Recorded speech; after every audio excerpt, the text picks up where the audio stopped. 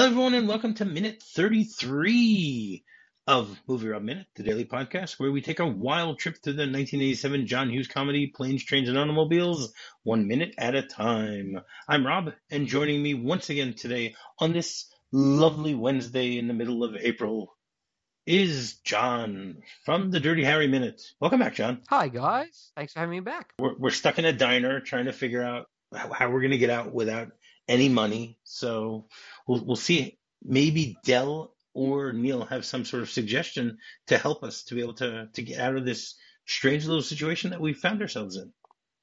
Let's hope so. Could be. So minute 33 begins with Neil looking into Dell's wallet in shock and ends with a pickup truck coming speeding into the parking lot. So as we were discussing yesterday, the two of them are sitting in this diner. Neil realizes that his wallet is empty. He believes that Dell has stolen his money, asks Dell Dell gives him his wallet, and Neil opens the wallet. And yesterday we didn't get to see what he sees in the wallet, but today he opens the wallet and sees that it's completely empty, and then basically slams it down on the table. At this point, he says to Dell, "Empty, right?" Dell looks at him and goes, "What? What?" And I love this reaction by John Candy. He just does it so well.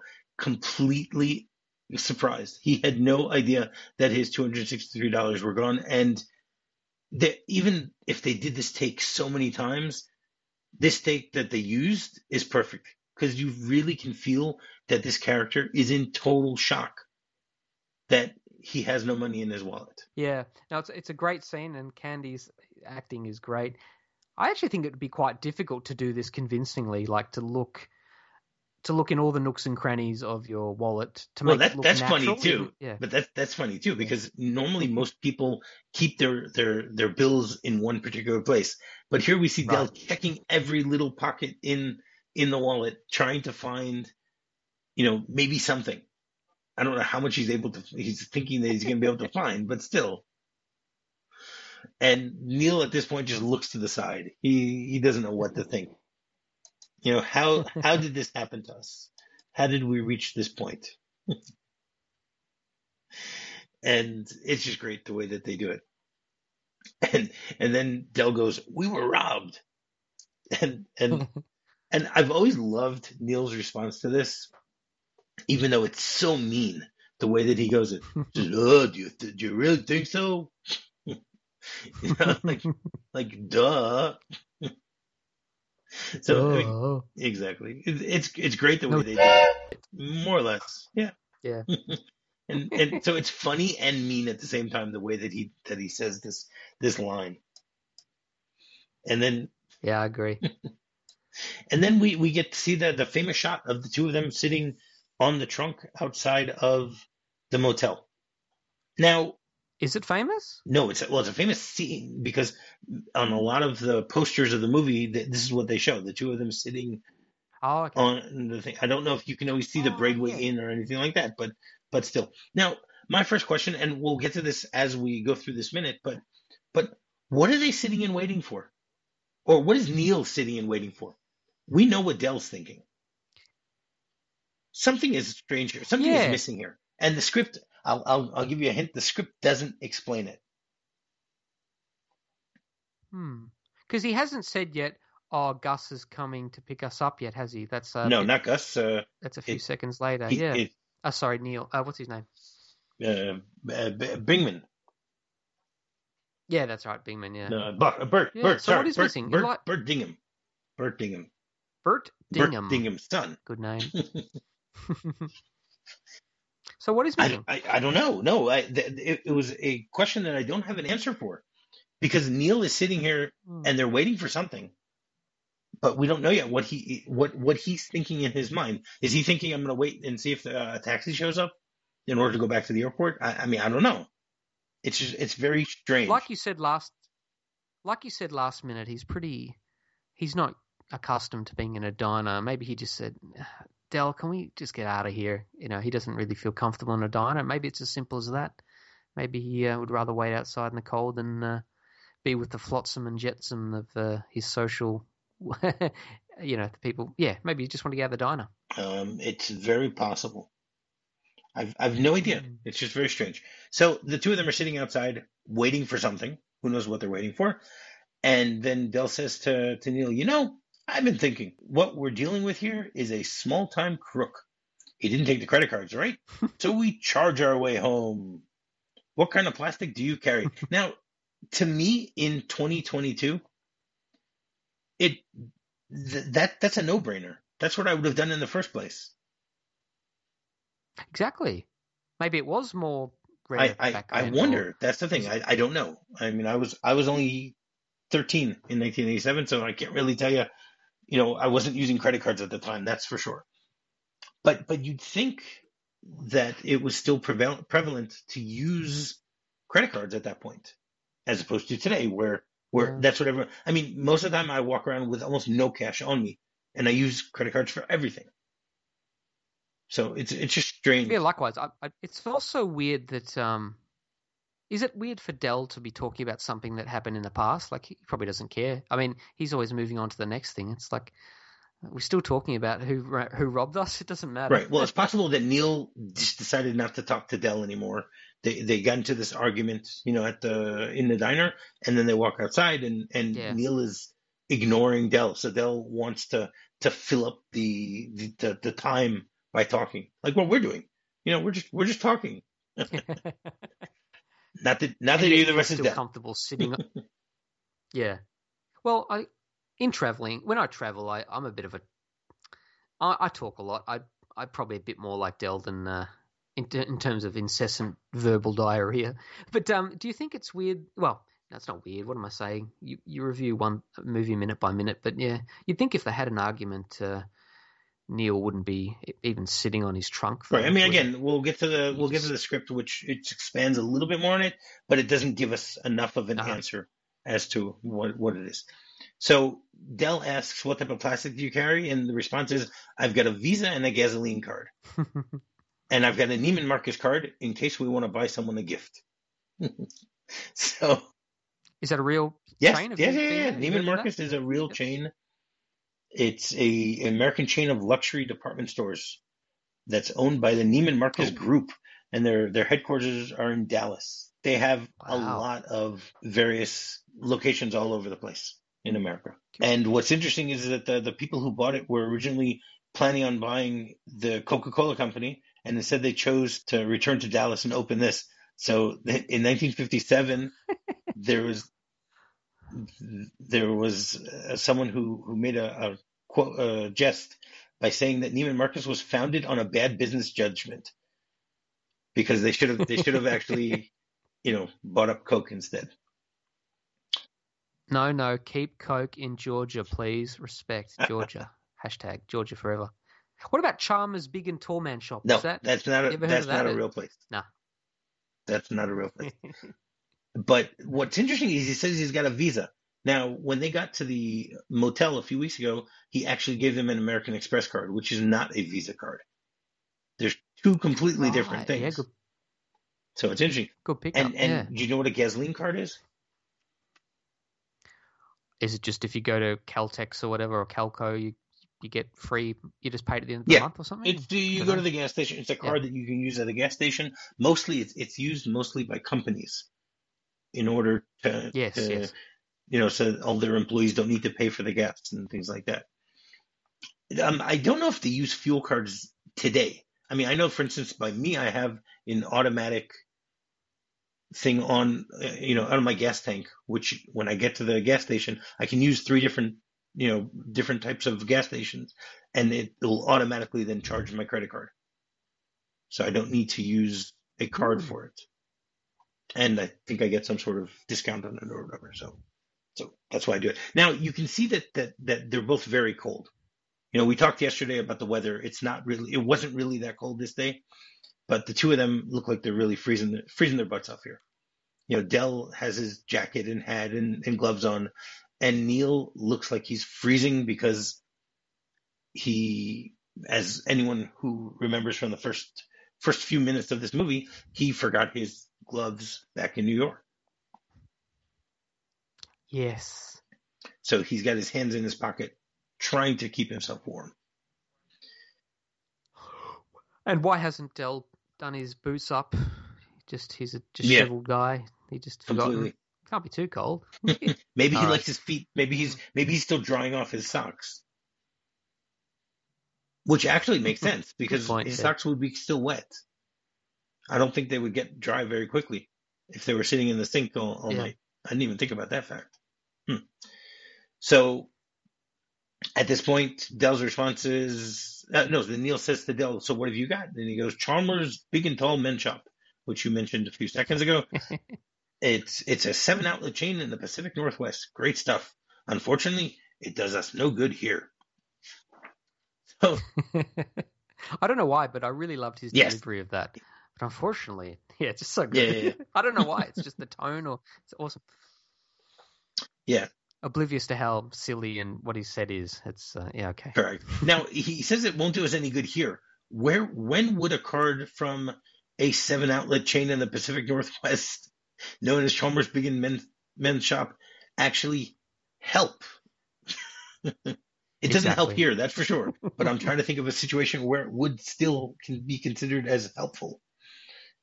Don't know. Maybe instead of flying back to Chicago, he's flying out. He lives in Hawaii and he needs to get some Hawaiian shirts. I don't know. I mean, one of the things I find really funny about this movie is that there are so many things that are just completely made up along the way that whenever you do a search online today to find out about that, you only find things from Planes, Trains, and Automobiles. Right. There are a whole bunch of quotes from this movie where I was trying to find information about them, and the only information that I was given was this. Even looking at the company that Dell works for, I found on Facebook, I found a website for the American Fixture Company or whatever, and it's fake.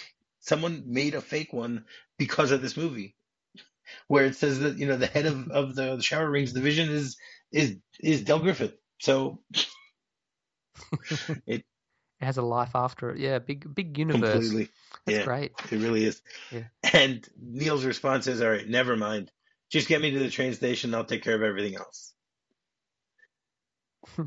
So, he's basically offering, he's paid for everything else. We'll get to the train station and I'll pay for the tickets and we don't have to worry about that. So this again brings up the question that what is Neil thinking up until now? What was he waiting for until Dell just gave him this idea of, why don't we actually try to, go take a train? I don't know.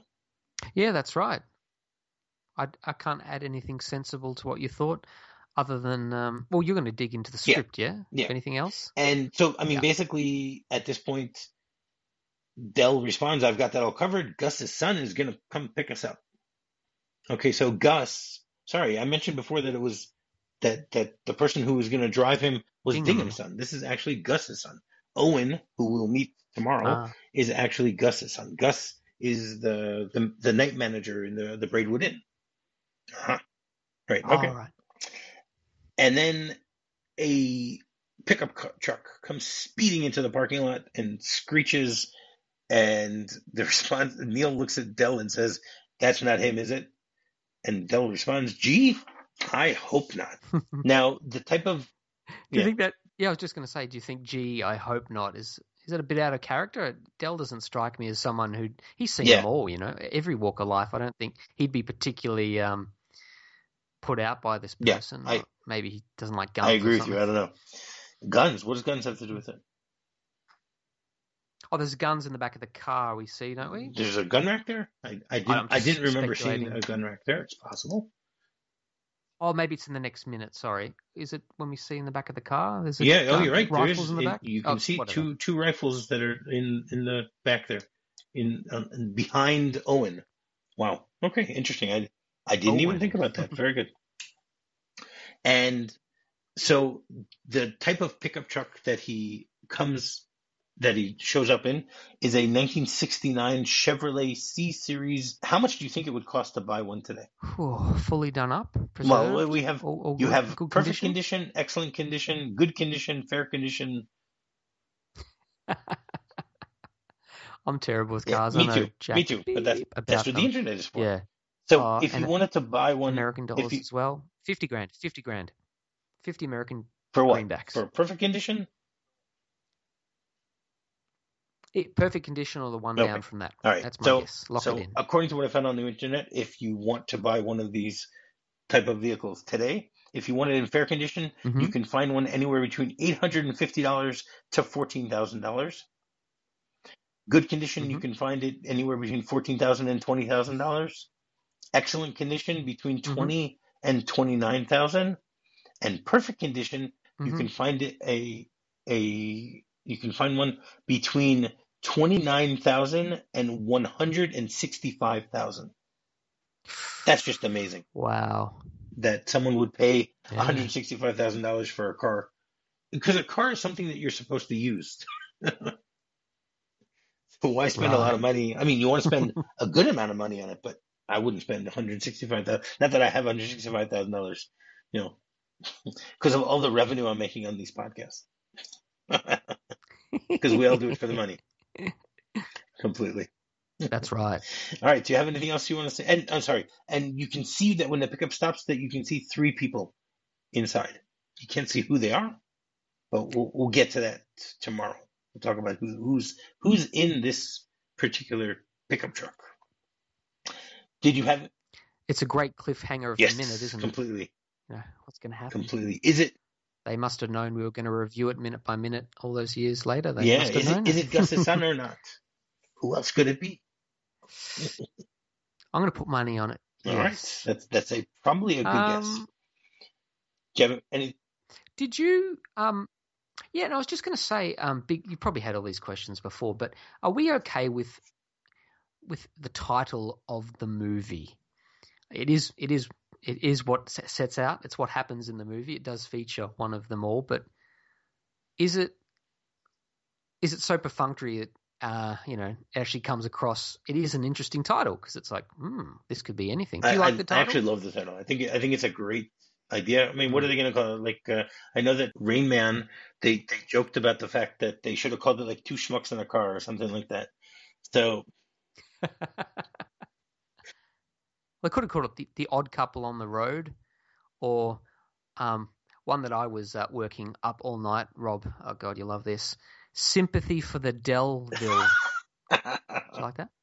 Sympathy for the Delville. I like it, but I still like Planes, Trains, and Automobiles better. Sorry to shoot you down on that one. No, fair enough. When I've been covering the Eastwood movies, there's Sudden Impact and True Crime are probably his worst two non-descriptive titles to just don't mean anything, Sudden Impact, True Crime. But, Planes, Trains, and Automobiles, I don't know, it's sort of so perfunctory. It's so naff that it's good, I think. Yeah. And it's accurate. And it helps make it unique. Would you know it's a comedy, you think, if in 1987 you read that? I don't know. That is a great question. Could be a documentary or something. No idea. So, differences in the script. There are actually a lot in this thing. Okay.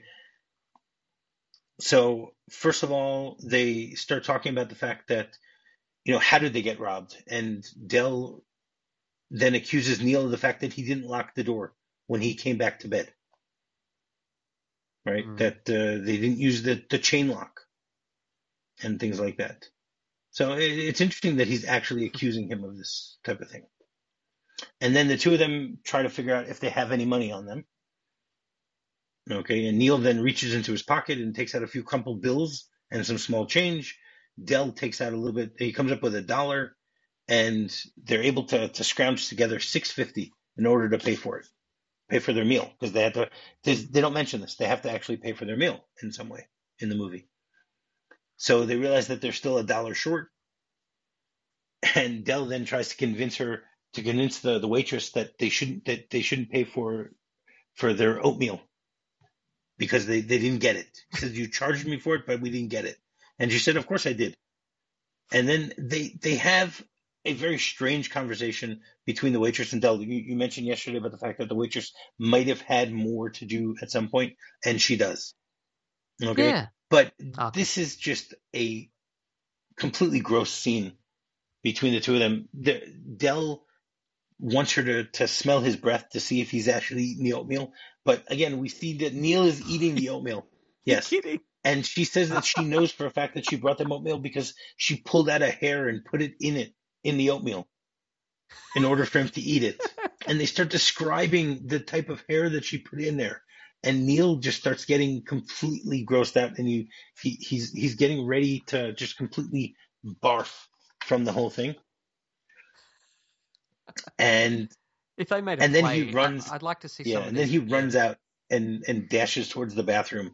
And at this point, Dell convinces her by saying, "Okay, we're gonna sue you if you don't just cancel our check." And she rips up the check, and then they're able to get out without having to pay for the check. Again, it's not Wow. necessary at all. I think it would have changed the tone of the movie too much. So I'm quite glad that they didn't Smell put it my in there. breath. Yeah. Smell my breath. And then they're Oh, sitting well. outside, and Dell says, "Well, if you're still hungry, Yeah. we still have $6.50 to go buy breakfast somewhere else," which is typical. It's great color. It's great color in the novelization, but yeah, it's okay to Correct. get rid of that. And then Neil mentions the fact that he used to have an American Express card, but someone replaced it with something that looks like an American Express card. So if anyone remembers from a few weeks ago when he used his American Express card to pay for the motel room, so Dell had given a discount card, and the two cards got switched at some point when it looks very similar to an American Express card. So at this point, Neil mentions that he knows that there was this switch. And then he mentions that he no longer has that. He just has now a Visa card and a gasoline card. So the funny thing is that Dell actually does have his American Express card in his wallet, which we'll get to many weeks from now. We'll talk about it. And then Dell mentions the whole idea of taking of using credit cards to get where they're going. He uses a little bit of more colorful language along the way about why he doesn't have a checkbook. He only uses cash because he travels too much to write checks. Because 99% of them would be out of state, and an out of state check is about as welcome as a priest in a whorehouse. And at this point, Neil then asks, how come he didn't ask money from Gus? He's a friend of his. So Dell says, well, he doesn't really have any money. I can't take anything from him. And I have a long-standing policy against borrowing money from friends. So Neil's response is, but it's okay to borrow from strangers like me, huh? And then Dell's response is, it's an incentive for you to become my friend. I could have, I wouldn't mind something like that in there. And those are the discrepancies in the script. So there's some good ones here. It would have changed things a little bit, but I don't think it's necessary. Again, these scenes work well without what they cut out. So I like that. All right. So on every Wednesday, we do a segment called Hughes Hump Day, where my guest gives their top 5 John Hughes movies. So, John, what do you got for John Hughes? Let's start with number 5 and work our way up to 1. Okay. Now, I want to preface this by saying I wasn't quite sure of the remit, so some of these he wrote, maybe didn't direct, if that's all right. Yeah, of course. Anyway, that's how it's landed. Number 5, being 5th from the top, is a movie called Dutch. Now, it was released on video in my country anyway as Driving Me Crazy, and it was directed by the director of Crocodile Dundee, but John Hughes wrote it. Have you ever seen it? It's got Ed O'Neill with Ed O'Neill. And of course. Yeah, great. I have no idea if was it a cinema release in America? I don't know. But it was a big hit in 1991, I believe. Okay, and I've got great memories of that. And when I watch Planes and Trains, there's a bit where I don't know if they're hookers or two women that give him a drive across town also steal their money and his ring. So that reminded me of the bit here with the pizza man. Good funny movie. Number 4 is The Breakfast Club. I hate Ferris Bueller's. I don't know what it is about it, but it's never touched me at all. But Breakfast Club I like. And yeah, I really liked it at uni as well. National Lampoon's Vacation, the first one, which he wrote. Great classic movie. Number 2, Weird Science. Has Australia's own Vernon Wells in it. I love that movie as a kid. I even I even like the spin-off that I don't think John Hughes had anything to do with, Probably the not. TV series. Yeah, that was all right. And number one has to be Christmas Vacation. Like Great Escape in England, Christmas Vacation without fail is on free-to-air TV in my country for decades. It's 3 decades now, and it's just a funny movie. I know every line. I'd like to see an extended version of that, actually. Maybe there's a long cut like there is this. But, Well, there is no Christmas long cut of Vacation, this one. number one. That's the thing. They Yeah. you can't Script find only. the full cut of this. That's true. All right. So every day we do a little segment called Off the Beaten Track, where myself or my guests give a little story about some adventure or misadventure that we might have had along our journeys in life. So, John, why don't you give us another one of your Off the Beaten Track stories? Another European story. I was in southern Spain in 2008, and I was in the dusty summer, in the South Almeria. Pretty nondescript town, but there's some lovely locations, TripAdvisor stuff to see around town. And I heard that this was where the spaghetti westerns were filmed with Clint Eastwood in the mid-'60s. Yeah. And, since there's been a documentary about it now, have you seen it on Netflix about a group of people that go there to look at the old locations? Some of them are actually sort of museum/film studios still that you can visit. But in particular, my favorite dollar movie is For a Few Dollars More, the middle one. Mm-hmm. And they filmed apparently the end scene, the shootout, in a town called Los Albaricoques, which is Spanish for the apricots. And so I caught a bus halfway there, and no one was prepared to go further, 4 or 5 kilometers out into the desert or whatever. So there was a Swiss guy who came along on a motorcycle, and he drove me the rest of the way. And non-eventful, nothing went wrong like my previous story. But I managed to find a wheat circle they had the shootout in, and there was an English family there that gave me a fake poncho so I could try and replicate the shot. Oh, wow. They took a photo of me. Yeah. So, yeah, not particularly beaten path, but I was really surprised. Well, it's I off the no beaten idea path, so that's good. Yes, that's right. But, so that just cemented my love of the spaghetti westerns. Yeah. Oh, wow. Cool. Great. Another great story. Thank you very much for that. So you want to tell people how they can get in touch with you? Please Google search Dirty Harry Minute, and you can find the podcast on iTunes, Stitcher, and all the others. Please listen. Thank you. All right. And to find me is a very simple way also. Just do a quick search for MovieRob Minute. You can find our website. You can find me on Twitter. Find our Facebook group. Awesome. So until tomorrow, you're fine. You are